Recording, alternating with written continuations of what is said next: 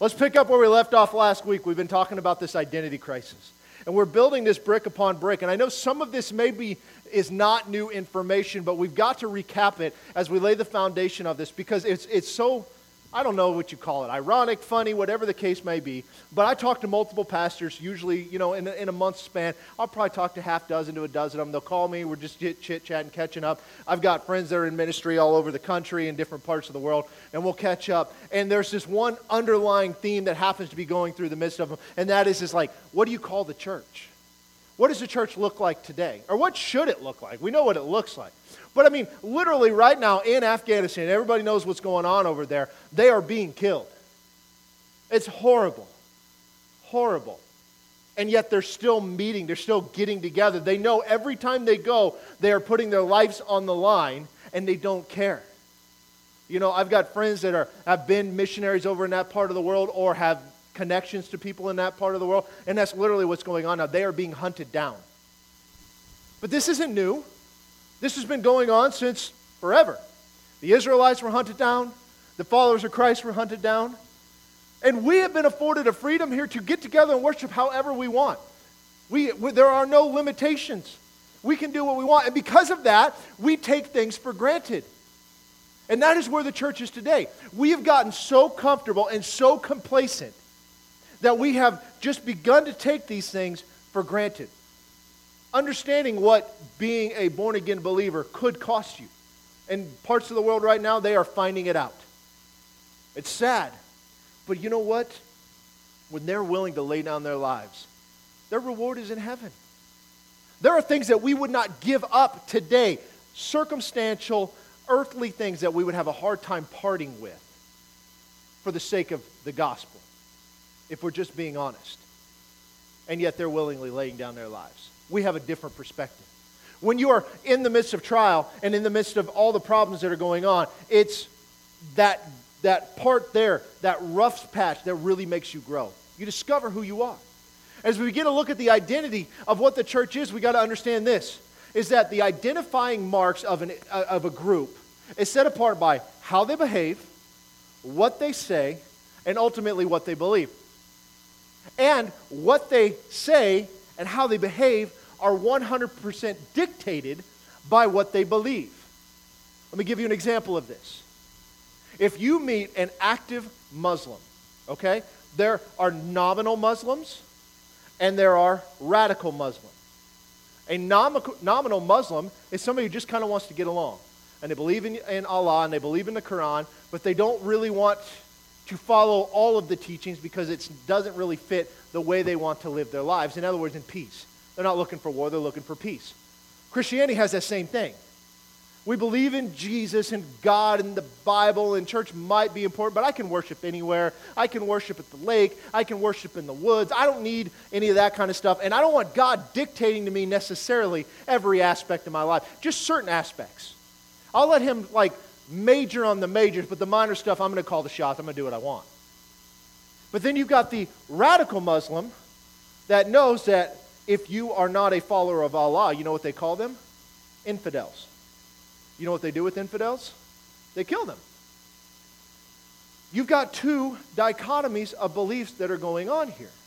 And so what will happen is, and I have researched this immensely, is that they will come into a place with peace in mind and portray themselves as people of peace.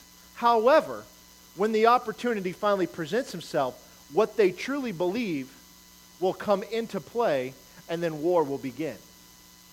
In other words, what they are saying and what they are doing are not the same thing. What you believe will 100% come to light in the moment that you are faced with a decision. It's no different than anything else. These Christians in Afghanistan, knowing that being a believer of Christ, willingly laying down their life for that, is a possibility. Is it a possibility here? Yeah, but it's pretty minuscule. But they know that, and yet they're willingly doing it. Why? Because they knew the cost before they stepped into it. I guarantee you, if people were standing there lining up Christians today, holding a gun to their head, saying, renounce Christ, or I'm going to kill you, a good number would. They would renounce Christ. It's no different. We talked about in Smyrna, where they had to pinch the incense. No big deal. We'll just do it. We don't really mean it, but we're just doing it. Why? To save our lives.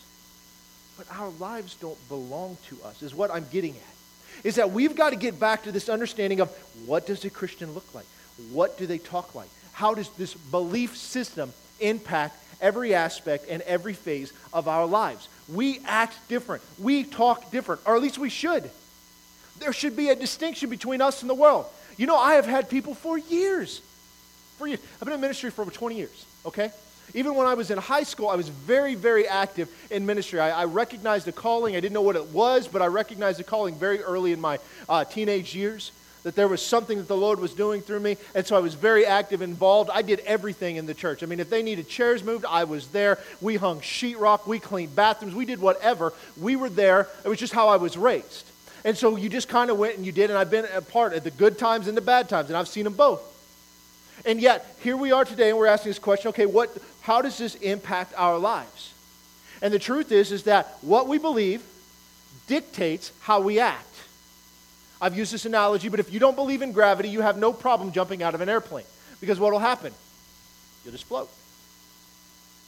That belief will impact your life. Muslims die today believing what?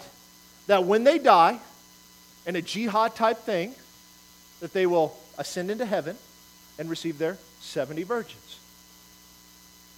Now, people will lay down their lives for a lie only if they believe it is true. They will not lay down their lives for a lie they know is not true. It's much like the apostles. They all died a martyr's death dealing with the resurrection of Jesus. If that was not true, if they had not watched him die, watched him get put in the grave, and then watched him alive again, they would not have willingly laid down their life. If they made it up, stole the body, all the different theories that are out there, they would not have done that. See, Christianity today is based off of what we know is true. Truth is what matters in everything. In 2 Corinthians 5:17, it says, if anyone is in Christ, he is a new creation. Old things have passed away, and all things have become new. So, here's the question. Is that true? Is it true that we are a new creation? And if it's true that we are a new creation, what are the expectations of that? Have you ever planted an apple tree expecting oranges to grow? I hope not. You don't plant corn hoping for a soybean harvest. In other words, the fruit that is in you is what will exemplify and come out when the time comes. And the further that we go down this path, the more we'll start to realize that how I respond in these situations is where I am in my walk with the Lord. If I respond in a positive way, a biblical way, this is where I am in my faith walk. If I respond in a carnal way, this is where I am in my faith walk. And we grow through both of them, but we have to start at the beginning. So understanding this, who is Jesus, how we know about him, and what we know about him. We get all of that from Scripture. Now, I showed you this last week, or in the last couple of weeks, I should say, that you could recreate all the doctrines of Jesus that we have if the Bible ceased to exist today. The impact on culture, different literature that is out there, ancient writings, all of this stuff, you could rebuild almost every aspect of Jesus' life through other sources outside of Scripture. But in 2 Timothy chapter 4, verse 1, it says, I charge you, therefore, before God and the Lord Jesus Christ, who will judge the living and the dead, at his appearing and his kingdom, preach the word. Be ready in season and out of season. Convince, rebuke, exhort with all long-suffering and teaching. For the time will come when they will not endure sound doctrine. But according to their own desires, because they have itching ears, they will heap up for themselves teachers. And they will turn their ears away from the truth and be turned aside to fables. But you be watchful in all things, endure afflictions, and do the work of an evangelist, fulfill your ministry. Now this is written to the pastor of Ephesus, a 50,000 member church at one point. Church that doesn't exist anymore. But he tells him to do the work of an evangelist, fulfill your ministry. What is he warning him? About these people that are going to create a teacher. They'll find them that will basically justify whatever it is that they want to believe, want to do. We see that today. In Romans chapter 16, verse 7, he says, Now I urge you, brethren, note those who cause division and offenses contrary to the doctrine which you learned, and avoid them. For those who are such do not serve our Lord Jesus Christ, but their own belly, and by smooth words and flattering speech deceive the hearts of the simple. You know what simple means? I don't want to say it, but it basically means dumb. They're simple. In other words, we call it dumb, but they're just easily swayed. Why? Because they have a childlike faith. And they believe from an authoritative source. And what happens is that these people come in and they talk good. Let me give you an example. If you were, churches, this is how they do things a lot of times. They're looking for a new pastor. They'll pick 3 or 4 candidates they want, and they'll bring them in and decide, okay, which one do we like more? You know what they're deciding on? How good a preacher is he? That's really what it comes down to. Most of the time. Because people can be swayed very easily by somebody who is a good orator. Not necessarily somebody who is called, somebody who is gifted, and perhaps somebody who the Lord wants to pastor that church, but because he's a good speaker, they can get easily swayed. And I have seen churches divide and split over that very thing. Because being the best speaker does not mean you are the best qualified. In 2 Peter chapter 3, verse 14, it says, "Therefore, beloved, looking forward to these things, be diligent and be found by him in peace, without spot and blameless. Consider that the long suffering of our Lord is salvation. As also our beloved brother Paul, according to the wisdom given to him, has written to you, as also in all his epistles, speaking in them of these things, in which are some things that are hard to understand, which untaught and unstable people twist to their own destruction, as they do also the rest of the Scriptures. You therefore, beloved, since you know this beforehand, beware lest you also fall from your own steadfastness, being led away with the error of the wicked, but grow in the grace and knowledge of our Lord and Savior Jesus Christ. To him be the glory, both now and forever. Amen." So what is he saying? Paul wrote these things, but people are twisting those writings, just like they have done with all the other Scripture, to fit a narrative that they want, and people are falling for it. And he is saying, now listen, don't be like them. Beware of them. You know ahead of time that this is going to happen, so you be on guard. Why is he telling them that?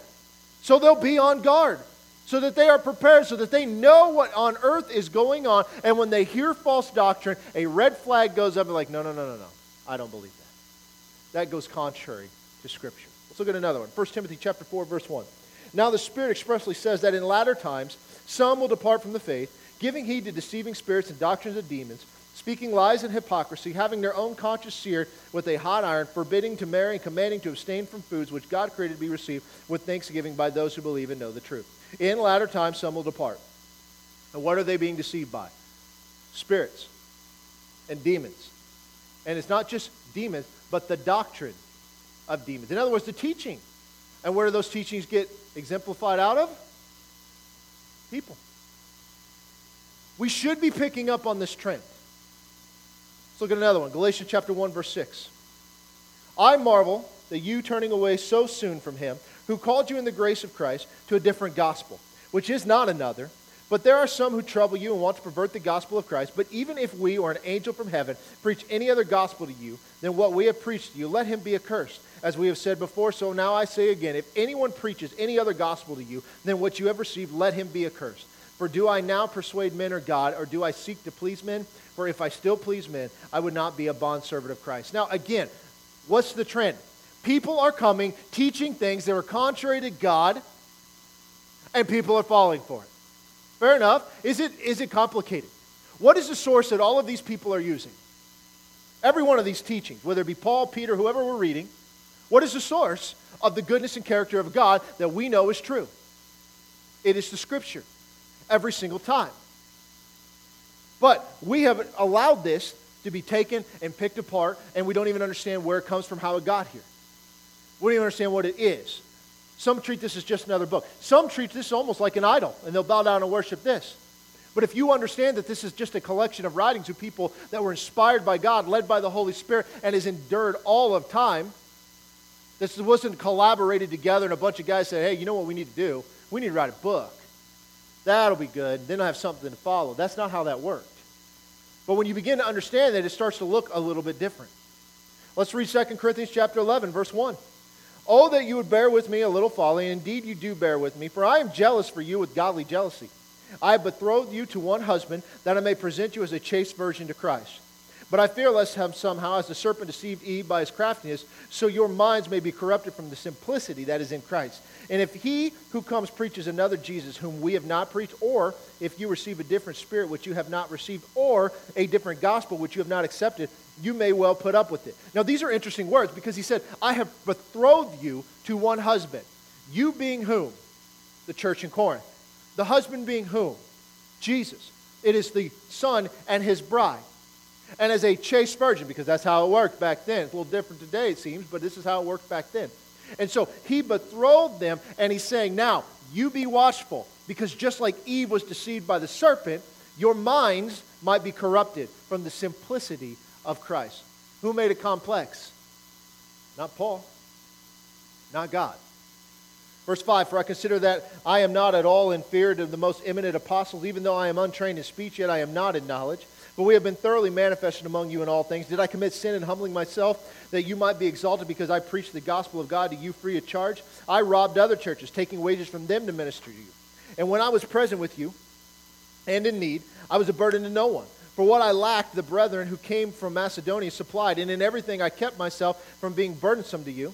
And so I will keep myself. As the truth of Christ is in me, no one shall stop me from the boasting that the regions of Achaia. Why? Because I do not love you? God knows. But what I do, I will also continue to do, that I may cut off the opportunity from those who desire an opportunity to be regarded just as we are in the things of which they boast. For such are false apostles, deceitful workers, transforming themselves into apostles of Christ. And no wonder, for Satan himself transforms himself into an angel of light. Therefore it is no great thing if his ministers also transform themselves into ministers of righteousness, whose end will be according to their works. So now we read these last week and we read them again this week, and what are we seeing? We are seeing that there are going to be people that will rise up and they will present a gospel, a Jesus, a ministry, or something that looks good and it sounds good and it feels good. And then there's going to be a certain group of people who like what they say, and so they will adopt that belief and they will raise these people up and present them as like, listen to this guy, he's great. Listen to this gal, she's great. Because she doesn't talk about the judgmental Jesus, it's just the compassionate, loving Jesus who loves you any old way that you are. And the reason that that can happen is because we have gotten away from the foundation of where our knowledge of who Jesus is comes from. We have gotten away from the idea of what Scripture is. You think about this. If you eliminate Scripture, your ideas of God are grounded in nothing but your opinion. That is scary. Because you know what they say about opinions? They're like armpits. Everybody has them, and some of them stink. We have to get back to understanding the foundation of which our beliefs are based upon. They're not based upon anything that we just want to believe. Do you realize how inconvenient it is to be a Christian in America today? You know how much more convenient it would be if it was true that all roads lead to God, it doesn't matter what you believe. That'd be way easier, wouldn't it? You go do whatever you want. You be whatever you want. You say whatever you want. You act however you want. You drink whatever you want. You sleep with whatever you want. Life is good. Jesus loves you. It's all glorious. The problem is that's not true. And the warning to these people that Paul and Peter and these other guys have written, and there's more verses than just what I gave you, is that these people are going to come and may have already been there.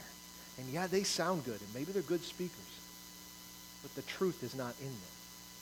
It all comes back to truth. So I read you this quote last week. I'm going to read it again. This is from Richard Dawkins. We know him. He wrote the book called The God Delusion. This comes out of The God Delusion. Here's the quote. It says, the God of the Old Testament is arguably the most unpleasant character in all fiction.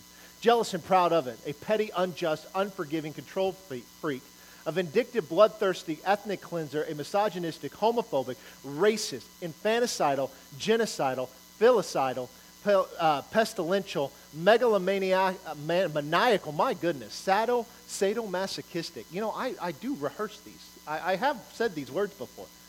Capriciously malevolent bully. Now, what did he just make a distinction between? The God of the Old Testament and the God of the New Testament. He's making a clear line in the sand. Now, if you knew nothing about the Bible, and you read a quote by one of the smartest men, and that could be argued, on the planet, right, what would you think? Oh, that's probably true. Probably true. Here's another one, as I told you last week, this quote comes from one of the people that is in ministry. It says, at the risk of sounding critical, it remains a sad reality that the Bible Society chose to combine the Old and New Testaments into one single book. This single decision has caused widespread confusion within the ranks of believers throughout the world. Many of the writings in the Bible before the cross portray God to be a harsh, cruel being, set on destroying and punishing people if they dare to disobey the set of moral standards represented by the Ten Commandments and the other laws. Do you realize that some of these quotes and things like that, not only will you find them out in the secular world, but you also find them in seminaries today? There was a Christian school in Nebraska that was teaching such a thing. Christian college, no longer there anymore, but it was at one point. And you start to think like, well, why on earth? Why would they even be? Why are they saying these things? You know that that's not true. Do you know why people fall for this? It's because we have no idea. What are we taught growing up? We read all the New Testament, and we read the majors, the Jonah and the whale. Yeah, David and Goliath. Things like that. And we make them out to be nothing more than fairy tale type stories that have a moral point to be made, instead of reading them as if, wait a minute, this is an event that took place, and there was a purpose to it. And if you're just doing a circumstance reading of the Old Testament, you begin to get this idea that maybe God's kind of mad, and there's not a lot of compassion. And these ideas are not new, because I showed you this guy last week, Marcion. He came up with this thing called Marcionism. I think I got a picture of him. Do I have a picture of him? Maybe? There he is. He lived from 85 AD to 160 AD. He was labeled a heretic. He had a sect of Gnosticism. I think I got a couple quotes of his up here. I think. Do I? There we go. This is what he said. The God of the Old Testament, he was a worker of evils, delighting in wars, inconsistent in judgment, and self-contradictory. See, he made a distinction between the Old Testament God and the New Testament God. Here's another one. Jesus came from the Father who is above the God that made the world, and Christ destroyed the prophets and the law and all the works of that God who made the world. Now, stop for just a moment. When we begin to look at this, he's saying that there is a difference. He called it the demiurge, was the God of the Old Testament, the creator God, the not all-knowing God, because he didn't even know where Adam was in the garden. So he didn't know everything. But the God of the New Testament, which sent Jesus, his son, was greater than that God, and he destroyed the law and the prophets. Is that true? Is it true that there are two separate gods? No, there's not. Jesus was the creator God. Tells us that. But in order to get to that conclusion, he had to have a previously held belief. He took that belief and applied it to the writings that were of the New Testament. What did he do? I told you last week. He accepted most of Paul's writing, but he would edit them. He rejected all of the Gospels, including Revelation as well, except for Luke, and he heavily edited Luke. And he had 10 of Paul's writings, and this is what he said. Somebody must have edited these because Paul believed that it was law under the Old Testament and grace in the New. So therefore, we're going to get the unedited version where it's all peace, love, and lollipops. Does that sound like anything that we're seeing today? Absolutely. And we've allowed it to happen because we don't even know what it is. Whose fault is it if you do not have knowledge on a subject? You should be pointing at yourself, like Yoli just did. Yoli's on top of it. She knows everything. She knows most things. The thing is that it's our fault, but what do? We accept whatever is said from this pulpit, whatever is said on TV, whatever is said online, and we're just like, oh, it must be true because they're an authoritative source. Do you realize that authorities can be wrong? Do you realize that all medical advice that comes from somebody who's a doctor is not necessarily good advice? Do you realize that the doctor that barely made it through med school and got the worst possible passing grade has the same distinction as a doctor as the one who was the top of his class? If you're the dumbest doctor in the room, you're still a doctor. We see this all over the place. And this idea of an Old Testament God of law and a New Testament God of love is not new, because here's Rob Bell. As I told you guys last week, he wrote a book called Love Wins many, many years ago. He was a pastor in Michigan. He's been labeled a heretic by most of the church today. That's Brian Zahn from down in St. Joe. Once a very powerful, charismatic preacher, one who loved God, had a very powerful ministry, has gone in this same direction. That there's a distinction between the Old Testament God and this New Testament Jesus. And what happened is that the Old Testament writers were writing their perception of who God was, but we truly see who it is in the New Testament. So in other words, we reject the Old Testament because it's not really what it is. So as I drew this last week, as you can see, if we went from creation to the birth of Christ, it's approximately 4,000 years. And that 4,000 years spans a lot of events and a lot of times, and the Bible does not capture every single story that took place. It's got different parts. But we see one part where God is telling Abraham, listen, you're going to go and your people are going to go into this land, but they're going to be held up in Egypt for about 400 years because the time of the Amalekites is not complete. The sin was not complete. There was going to be a judgment when they came. But they had 400 years, and what would happen? If they repent, they'd be fine. And then you got Jonah, who was sent to Nineveh, and he didn't want to go to Nineveh because he knew that God's judgment was coming upon them, and they wanted that judgment to fall on them. They were terrible people. And if he went and they repented, that God would hold back his hand and not bring judgment on them. So he didn't want to go. And that's exactly what happened. He went, they repented. God withheld his judgment. That sounds like grace and mercy to me. You can find this throughout the entirety of the Old Testament. We're not going to rehash all of that stuff. But we talked about this timeline of being about 4,000 years, and then you get from the birth of Jesus to basically the end of Revelation, which is approximately 100 years. So in other words, it's a minuscule time. Nothing. So you got lots of judgments that were going on here, and you don't have much going on here because it's 100 years. But we know that judgment came because Jesus prophesied that the temple would be destroyed as judgment from God for the fact that they did not recognize their Messiah when he came, and they were supposed to. They should have. It wasn't that they didn't recognize him. I shouldn't even say that. It's that they chose not to recognize him. It wasn't ignorance. It was they didn't want him there. And that judgment happens in 70 AD. Which tells us that most of the New Testament was written before because somebody would have written down the fulfillment of that prophecy. So judgment took place, we just don't see it because it's such a short timeline. It's kind of like now, we can go back and read about the events that took place in America in the early history of it. We're a couple hundred years removed from it. But in the moment, they probably didn't see it. Do you guys realize that like the Great Awakenings and stuff like that, these revivals that took place in America, during the time frame, they didn't even realize what was happening. It was years later that it gets labeled the Great Awakenings and these revivals because they're looking back like, this was happening everywhere. They were surprised. So I said this last week, I'm going to say it again. The Old Testament is the New Testament concealed. The New Testament is the Old Testament revealed.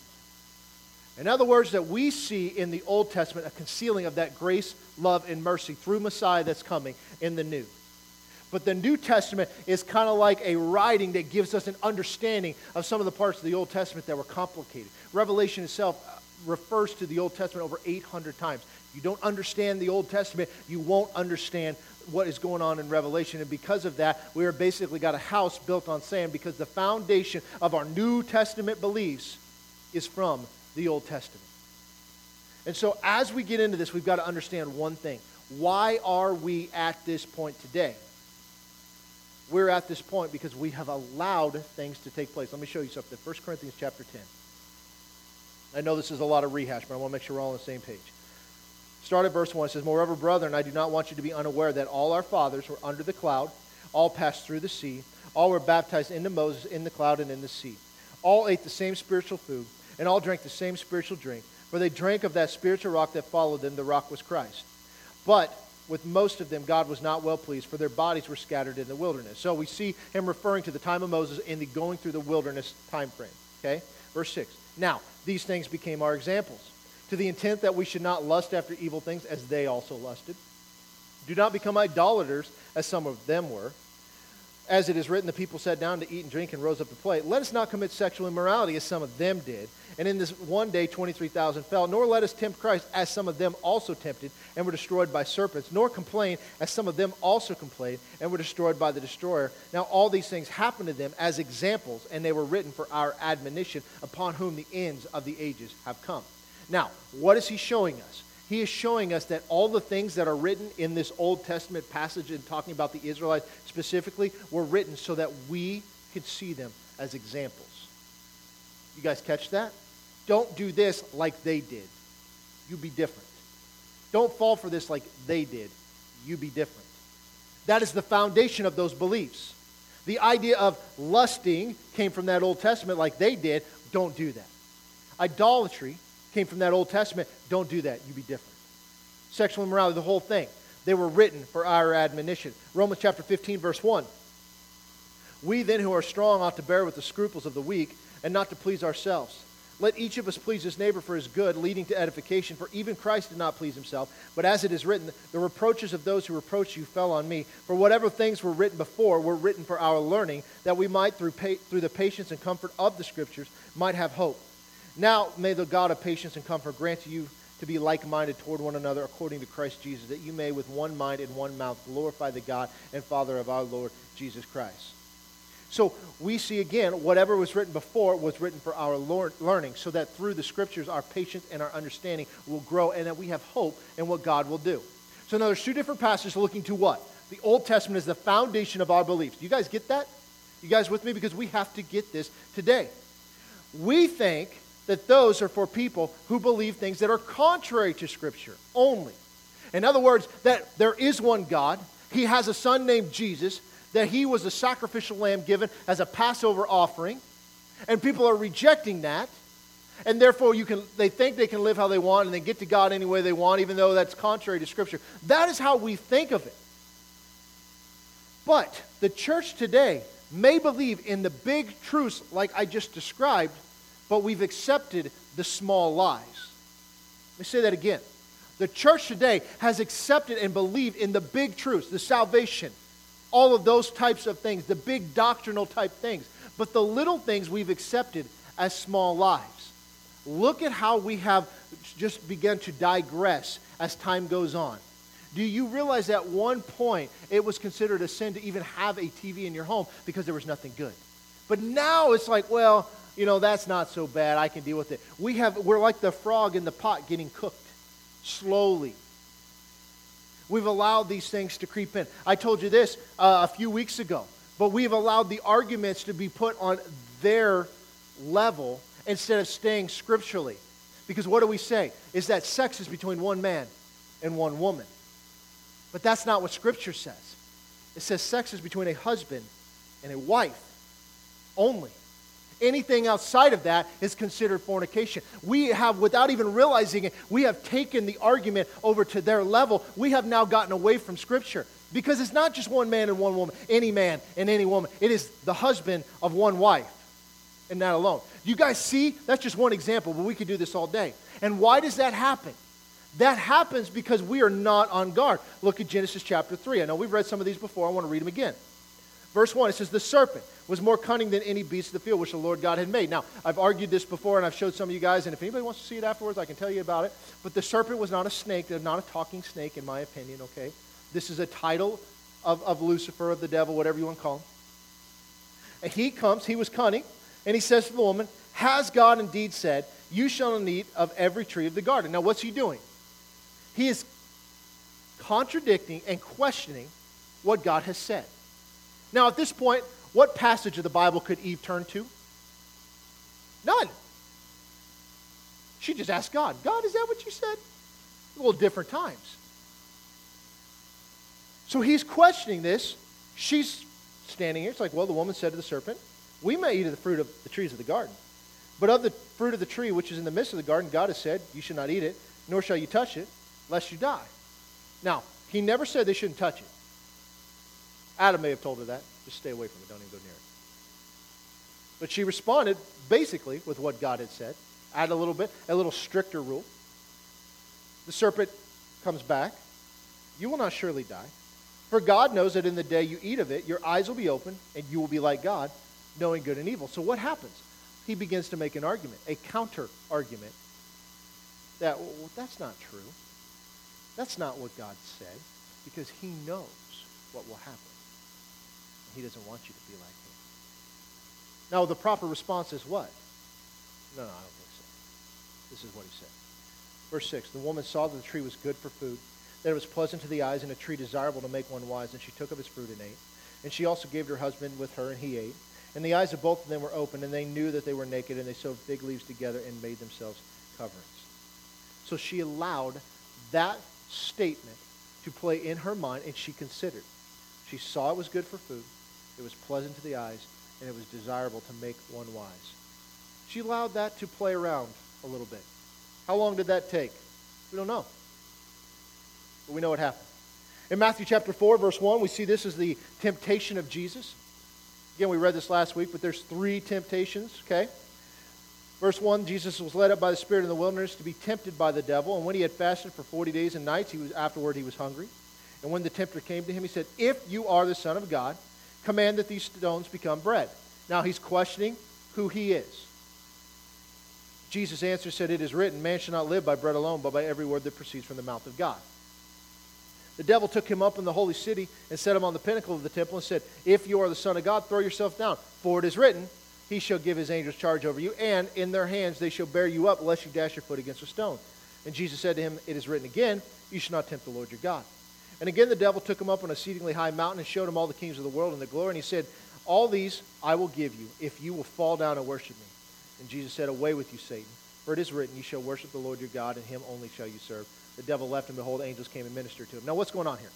What's happening here is Jesus being confronted with 3 different things. There's a deeper thing that's happening here in Matthew chapter 4. But all of these things are close back to the Exodus event where they are going through the wilderness and all of this stuff. And this is where the Israelites failed. It's kind of like a supernatural undoing of where the Israelites fail, Jesus gets it right. And every time a temptation came, how did he respond? He responded with, "The Scripture said. The Scripture said. The Scripture said." Now that works great. But what was the counter argument he made in the second one? He says, "Well, if you are the Son of God, throw yourself down. For it is written." And he quotes him 2 Psalms. And what did Jesus have to do? He said, whoa. It is written, you shall not tempt the Lord your God. What's happening here is the devil is using Scripture to bring the temptation. He's using an argument there. Now, for most of us, we may fall for that because it still happens today. You might be reading something, you may get this thought in your head, you're like, wait a minute, this verse doesn't mean this, it means that. And you start to go down this playground, and this you get all off into the weeds and all of that. You see, he used the same thing against us that we use as a guard. Because it always comes back to the Scriptures say. And the reason for that is because this is where God has put in the truth of the knowledge of who he is. This is how we know it.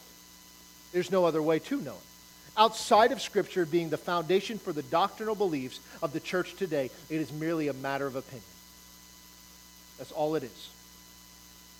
You see, this is what was going on then. This is what is going on now. And we see warnings of this. In 2 Corinthians chapter 10, it's verse 1.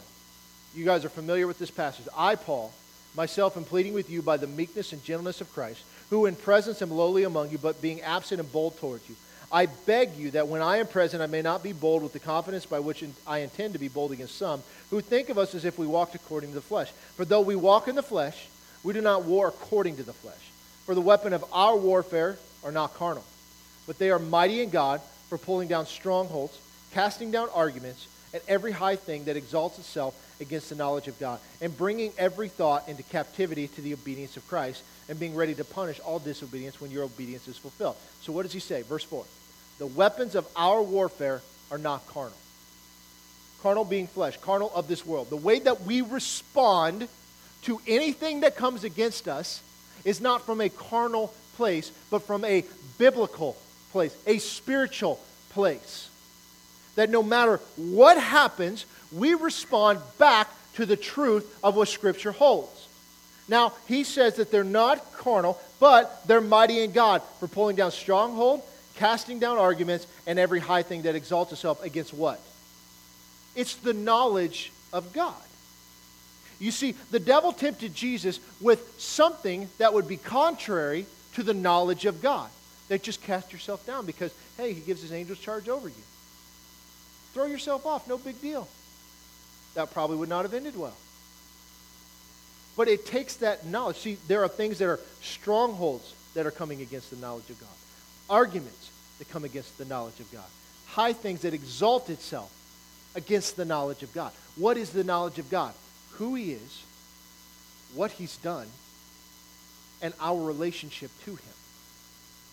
And these are the way the enemy attacks against this. And it comes into what? What do we do? How do we counter this? You bring every thought into captivity to the obedience of Christ. You see, if Eve had taken the argument that the serpent made, he's like, no. While that tree might look good, God said no. So what I want doesn't matter because God said no. We'd be a lot better off, wouldn't we? I mean, one of us probably would have screwed it up anyway, but it would have been different. Imagine if Jesus had not responded the way that he had. First of all, it would mean he wasn't Messiah. But secondly, things would be different, wouldn't they? You see, it comes back to bringing every thought into captivity. But what do? We get emotional about it. We're not led by the Spirit. We're led by emotions. We're not led by what we know. We're led by what we feel.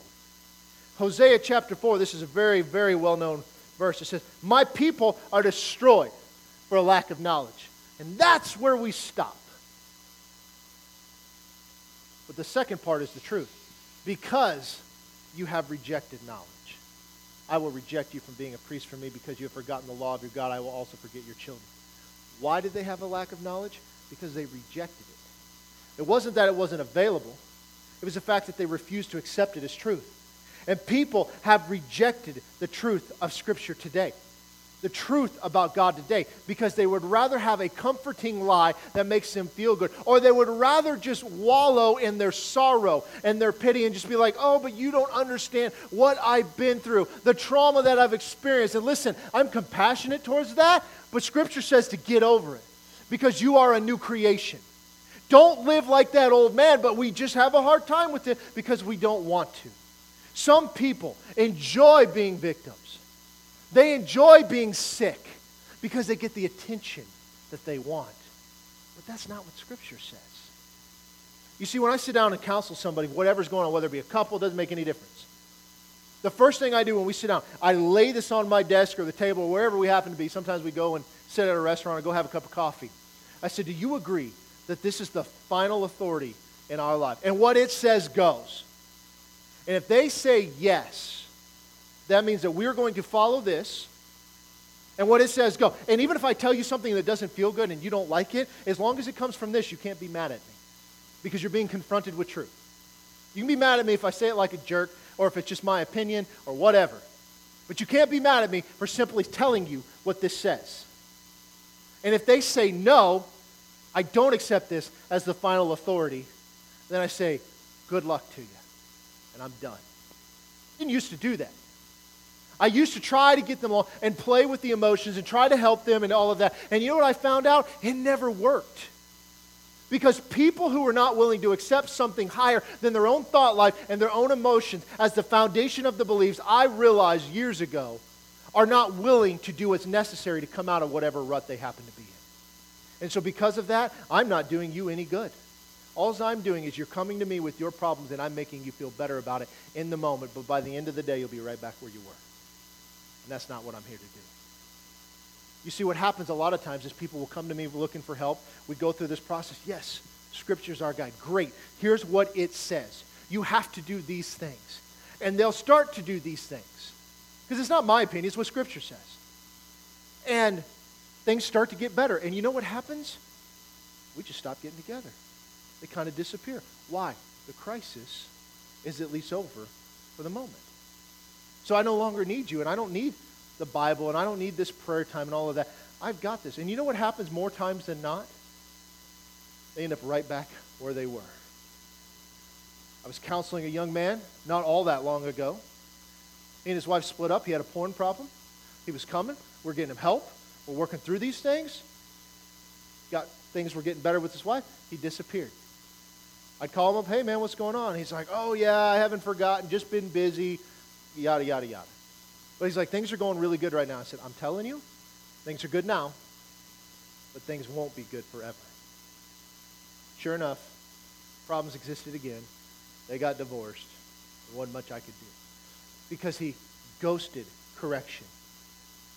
He just decided, okay, it's better. Problem's over. I can solve it. I had a young lady when I was going to Bible school. Okay, this is a very simple solution. See if you can figure this one out. I may have told you this story, but I'm going to tell you again because I like my stories. But we were good friends with this lady. And, we're all going to Bible school, and we're all just, getting by.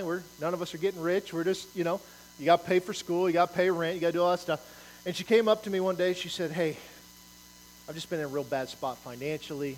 Like, can you just pray for me? My rent is due. I don't have the money. Can you pray that God will send the money for me? I said, my goodness, absolutely. You know, I'm assuming something has happened, whatever.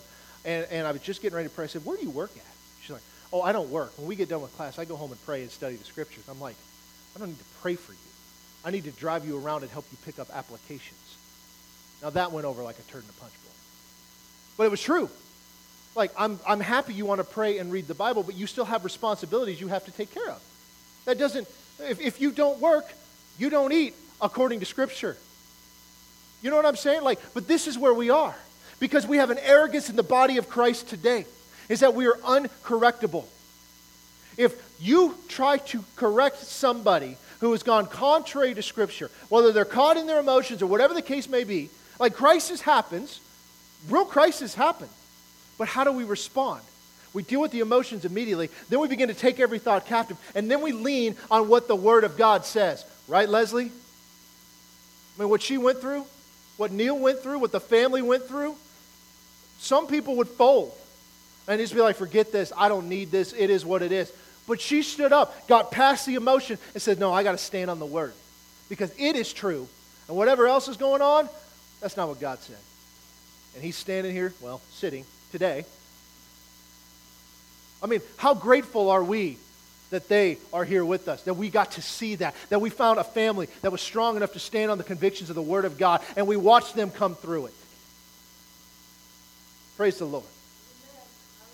But our arrogance has led us to be uncorrectable. And the reason for this is the biggest adherence to discovering truth is to assume that you've already found it. When you think you've got it all figured out and you've learned all there is to learn, you are no longer teachable. And this happens all the time. You know where it happens? You see it a lot. It's guitar players. Kind of a dumb example. But they get to a certain level and then they're like, man, I can play some songs like I'm good. I don't need to practice anymore. You know how I know that? It's because I'm an authority on that. I get asked all the time, like, man, can you teach me to play this wicked guitar solo? And my response is, no, because I don't know how to do that. But I can play those 4 chords over and over again. I can teach you those.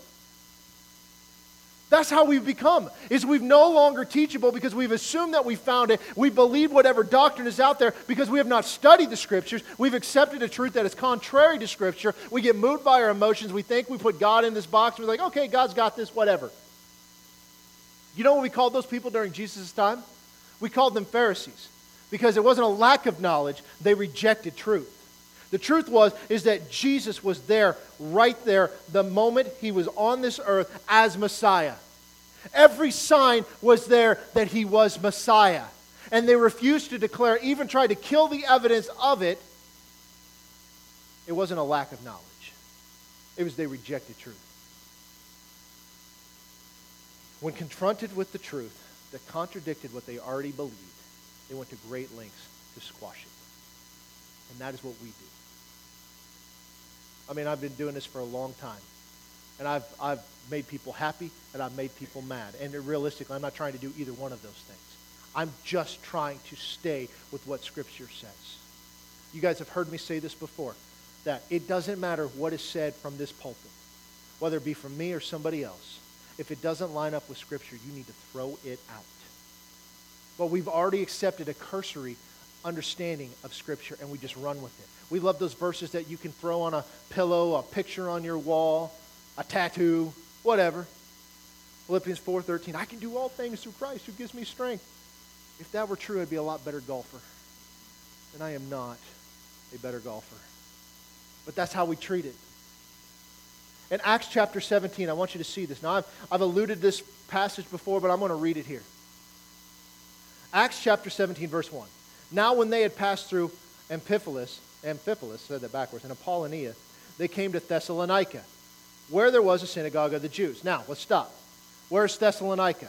It's the place where the Thessalonians lived. Paul wrote to them a couple of times. Maybe you've read it. Okay? And then the synagogue of the Jews. What is a synagogue? Because we don't want to leave anything unturned. Synagogues came into being after the time of the exile. Ezra set these things up. There were places where people who couldn't easily get over to the temple was basically had to have 10 Jewish men to come together, create a synagogue. We would call it a church. It's kind of like what it was. But it was a place where they would pray, they would meet, there was teaching, there was all this stuff going on. And Paul, when he got to Thessalonica, what does he do? He goes to the synagogue.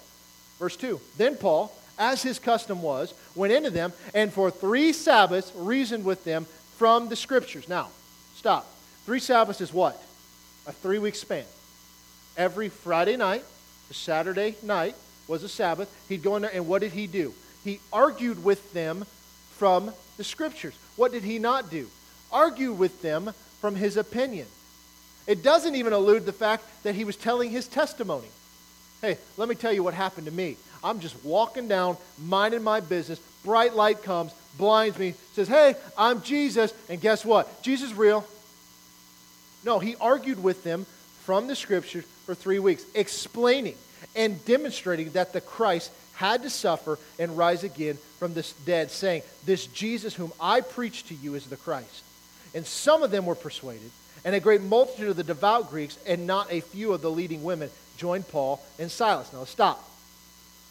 Many believed. What did he do? He had to explain to them that Christ had to suffer and he had to rise from the dead. We're talking about Isaiah 52 and 53. Why did he have to explain that to them? Because the belief had been accepted that when Messiah came, he was a political figure who would now take over. They'd no longer be under the power of Rome. And the idea of the suffering servant and the reigning king was not one Messiah coming twice. They had accepted that the suffering servant was the nation of Israel themselves, and because of all that they had went through, that Isaiah was writing about them. But when Messiah came, he's taking over. And Jesus can't be Messiah because he was killed. So what is Paul doing? He's making a case that the thing that you had believed was wrong.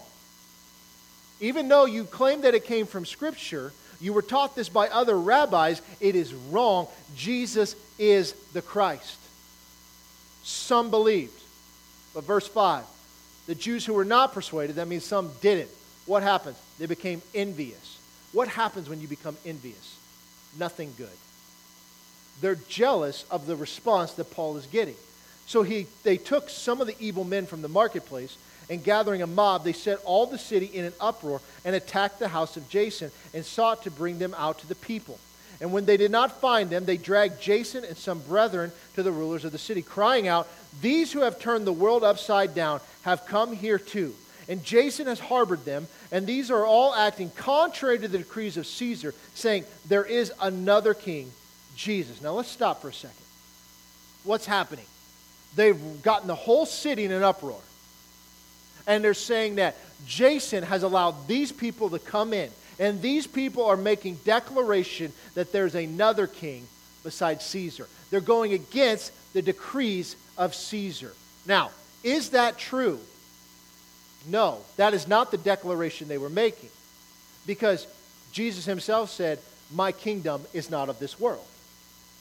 However, they have said that. It's like we're going along with what the government says regardless of what Scripture says. And they're using that against him. It's the same thing they tried to capture Jesus on. And they troubled the crowds and the rulers of the city, verse 8, when they heard these things. So when they had taken security from Jason and the rest, they let them go. Do you know what that means? They took money from them. They allowed Jason and those there to pay their way out. Wasn't that nice of them? Verse 10, then the brethren immediately sent Paul and Silas away by night to Berea. Okay? Now what about we know about Berea? They have Bereans. When they arrived, they went into the synagogue of the Jews. So they do the exact same thing. So here was a city of people trying to kill Paul and trying to kill Silas and anybody associated with them, right? And Paul left and he went to Berea. What's the first thing he did? He's back on mission. What do? We hide. Let's go on. Verse 11, these were more fair-minded than those in Thessalonica, in that they received the word with all readiness and searched the Scriptures daily to find out whether these things were so. Now this is a big distinction, because Paul comes into the synagogue. He declares that Jesus is the Christ. He gives the same argument that he gave in Thessalonica. But these people, they're like, okay, Paul, you made your case. Let's go back and let's search the Scriptures to see if what Paul said is correct. What was the outcome? Verse 12. Therefore, many of them believed And also, not a few of the Greeks, prominent women as well as men. So it worked out really well for them. But when the Jews from Thessalonica learned that the word of God was preached by Paul at Berea, they came there also and stirred up the crowds. So it wasn't enough that they got him out of their city. They had to go to another city where that message was being preached. But what did they do? They didn't just accept what Paul said as true. They took the argument, applied it to Scripture, and came to the conclusion is, he's absolutely right. The difference between the Bereans and the Thessalonians is they realized that maybe we haven't discovered truth yet. Maybe our previously held belief was incorrect, and they allowed Scripture, not Paul's argument, sway them. You guys see the difference? It's a big difference. Because that's the problem we have today. We have to choose how we respond when we are confronted with the truth of Scripture. We can be moved by truth, or we can be moved by our emotions. We can be moved by truth, or we can be moved by our circumstances. But the method to overcome all of this is always the same. It is understanding what God has said in every situation, going back to the foundation of what we believe. And the reason we believe it is because it is clearly laid out in Scripture. It's not because I heard some preacher say it one time. It's not because I read it somewhere. It's not because this book says it, this online article says it. It doesn't matter. It's because what does Scripture say? And what Scripture says is that your mind is the devil's playground. Romans chapter 8 verse 6 says, "For to be carnally minded is death, but to be spiritually minded is life and peace. Because the carnal mind is enmity against God. It is not subject to the law of God, nor indeed can be. So then those who are in the flesh cannot please God." There's a distinction between carnally minded and spiritually minded. We would say it like this: your emotions lie to you. And the circumstances, although they may be grave, there's a promise on a way out. There's a guarantee from the Father. We live on this land, not over here. We're not on this roller coaster of emotions every time something happens or the wind blows or whatever. My husband makes me mad. My wife makes me mad. My kids are brats. I'm going to sell them, trade them in, get new ones. These kids are terrible. It means that I'm going to be moved by what God has said. In Romans chapter 12, verse 1, it says, "I beseech you, therefore, brethren, by the mercies of God, that you present your bodies a living sacrifice, holy, acceptable to God, which is your reasonable service. Do not be conformed to this world." So this world is different than the world that God refers to. The world that God refers to is where we are new creations. This world, we should not be conformed, but be transformed. How do we do that? We renew our mind, that you may prove what is that good and acceptable and perfect will of God. So what do? You're transformed by the renewing of your mind. For what reason? Because then you can prove what is good. Then you can prove what is acceptable. Then you can prove what is perfect. What are our mind renewed with? It comes back to that foundation. That and that alone. Philippians chapter 4, verse 4. "Rejoice in the Lord always. Again, I will say rejoice. Let your reasonableness be known to everyone. The Lord is at hand. Do not be anxious about anything, but everything by prayer and supplication with thanksgiving. Let your requests be made known to God. And the peace of God, which surpasses all understanding, will guard your hearts and your minds in Christ Jesus." Now, let's stop. What are we supposed to be anxious about? Nothing, not a thing. There's no things that we should be anxious about. If you're letting anxiety drive your life, you are allowing anxiety to be your God. Everybody has anxiety. Some of us have it worse than others. The truth is this is what God says. But everything by what? Prayer, supplication, and thanksgiving. What things? All the things. So we're not to be anxious about anything. We are to pray about everything. And the peace of God, which surpasses understanding, which is 100% accurate if you've ever been in a real crisis situation. It sometimes doesn't make sense why there's peace. It will guard your hearts and what else? Your mind in Christ Jesus. But it goes on, verse 8. "Finally, brothers, whatever is true, whatever is honorable, whatever is just, whatever is pure, whatever is lovely, whatever is commendable, if there is any excellent, if there is anything worthy of praise, think about these things. What you have learned and received and heard and seen in me, practice these things, and the God of peace will be with you." Now let's look at this. What does he say? What's true, honorable, just, pure, lovely, commendable, excellent, anything praiseworthy, to think about those things. This goes back to the mind.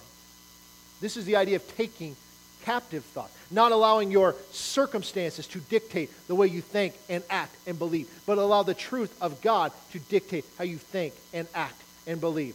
And then he goes on. What you have learned and what you have received and what you have heard and what you have seen in what? Him. This is Paul speaking. Practice these things. In other words, he was living his life in a way that they got to see him. Do you realize it wasn't all sunshine and lollipops for Paul? That this book was written from a prison? This isn't a cutesy prison. This isn't like cable and air conditioning prison. This is basically a cistern toilet where you had no food, and if your family did not bring you anything, you just starved to death. Because they didn't really believe in jail and holding people. That jail was just a place that you kind of went until they gave you the death penalty. And Paul's writing it from these. And so what you've learned and what you've received and what you've heard and what you've seen in me, you can practice these things. And that God of peace will be with you. You practice what you've watched me do. You know what we call that? Discipleship. When you're being discipled, you should be able to look at that person and say, I'm going to be like that. Paul says, you follow me as I follow Christ. All of us should have somebody in our lives that has learned and received and heard and seen the truth of Scripture in my life, and to be an example to those around us. Unfortunately, that's not where we are. Unfortunately, the church today is just as moved by the economy and the circumstances of the world and the emotions and all the things that are going on in our lives. We go into crisis mode. We respond carnally. We respond the exact same way they do. So why would anybody think that they aren't a Christian when they act and talk and behave the same way those in the church do today? You guys seeing this? You guys see how there's a muddying of the water between the church and the world? As Israel was to be separated from all the other nations, the body of Christ is to be separated from the world. There's a distinction made there, and we're not there because we've allowed ourselves to not be there. It's not a lack of knowledge. It's a refusal to study and accept as truth. We don't turn to Scripture as our guide. We turn to Scripture as our convenience. We find verses that make us feel better in the moment instead of living in a perpetual foundational understanding and growth in Scripture, saying, no, this will be my guide. That's why we never fear death, no matter what's going on, whether it be a virus or a war. There's very likely a war that's going to break out here very soon. And it may come onto this soil. And what should we fear? Nothing. Because if we go, where do we go? We're good. We have nothing to worry about. And we know that even if all crisis breaks out and they just, it's just, Thunderdome out there and every man for himself, Hunger Games, or pick whatever movie reference you want. I tried to get one for us older folks and one for the younger folks, all right? But whatever movie reference you want, no matter what's out there, God is our source. He's our provider. He supplies all of our needs. So some of us probably need to learn to garden. But you guys keep bringing us vegetables, so we don't have to, so I appreciate that. We've got to get back to the foundation. We have allowed the church today and our own lives to get away from the truth of Scripture and get into the truth of what feels good. And we are no different than all of those people that Paul and Peter warned about. We've allowed that slick talk, and we've allowed our emotions to gravitate towards these people that make us feel better of our circumstances. We can't be like that. We need to be a little harder. We need to be a little tougher. We need to be a little thicker skinned, because we know greater is He that's in us than he that's in the world. And no matter what's going on, we will rise above. Let's pray. Father, we thank you for your word. And we thank you that it's true. And we thank you that it is the guide of our lives. And that in all things that we can believe you and trust you and know that you have given us everything that we could possibly need.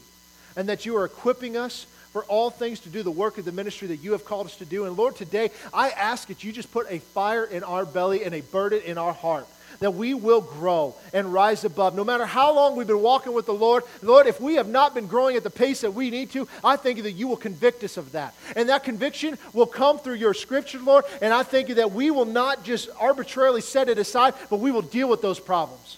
And we will rise above. And I thank you, Lord, that in everything that is going on right now, that you are bringing couples together, husbands and wives, that they will hold each other stronger, longer, Lord. That they will raise their children in godly fear. that grandparents have an opportunity to pour out, and that we have an opportunity in our community and the world that we live to make you known. That when people hear us and they see us and the way that we respond and the way that we behave, they'll say, why are you so different? And Lord, we thank you that we have those opportunities. May we not take them for granted. May we live every day to the fullest for you. May our lives be an example of your goodness, your mercy, and grace. And Lord, I think that every day is a new opportunity. And today is no different. Lord, we thank you for all that you've done and continue to do, that you're glorified in every aspect of our lives. In Jesus' name we pray. Amen. God bless you guys. Have a great week. We'll see you soon.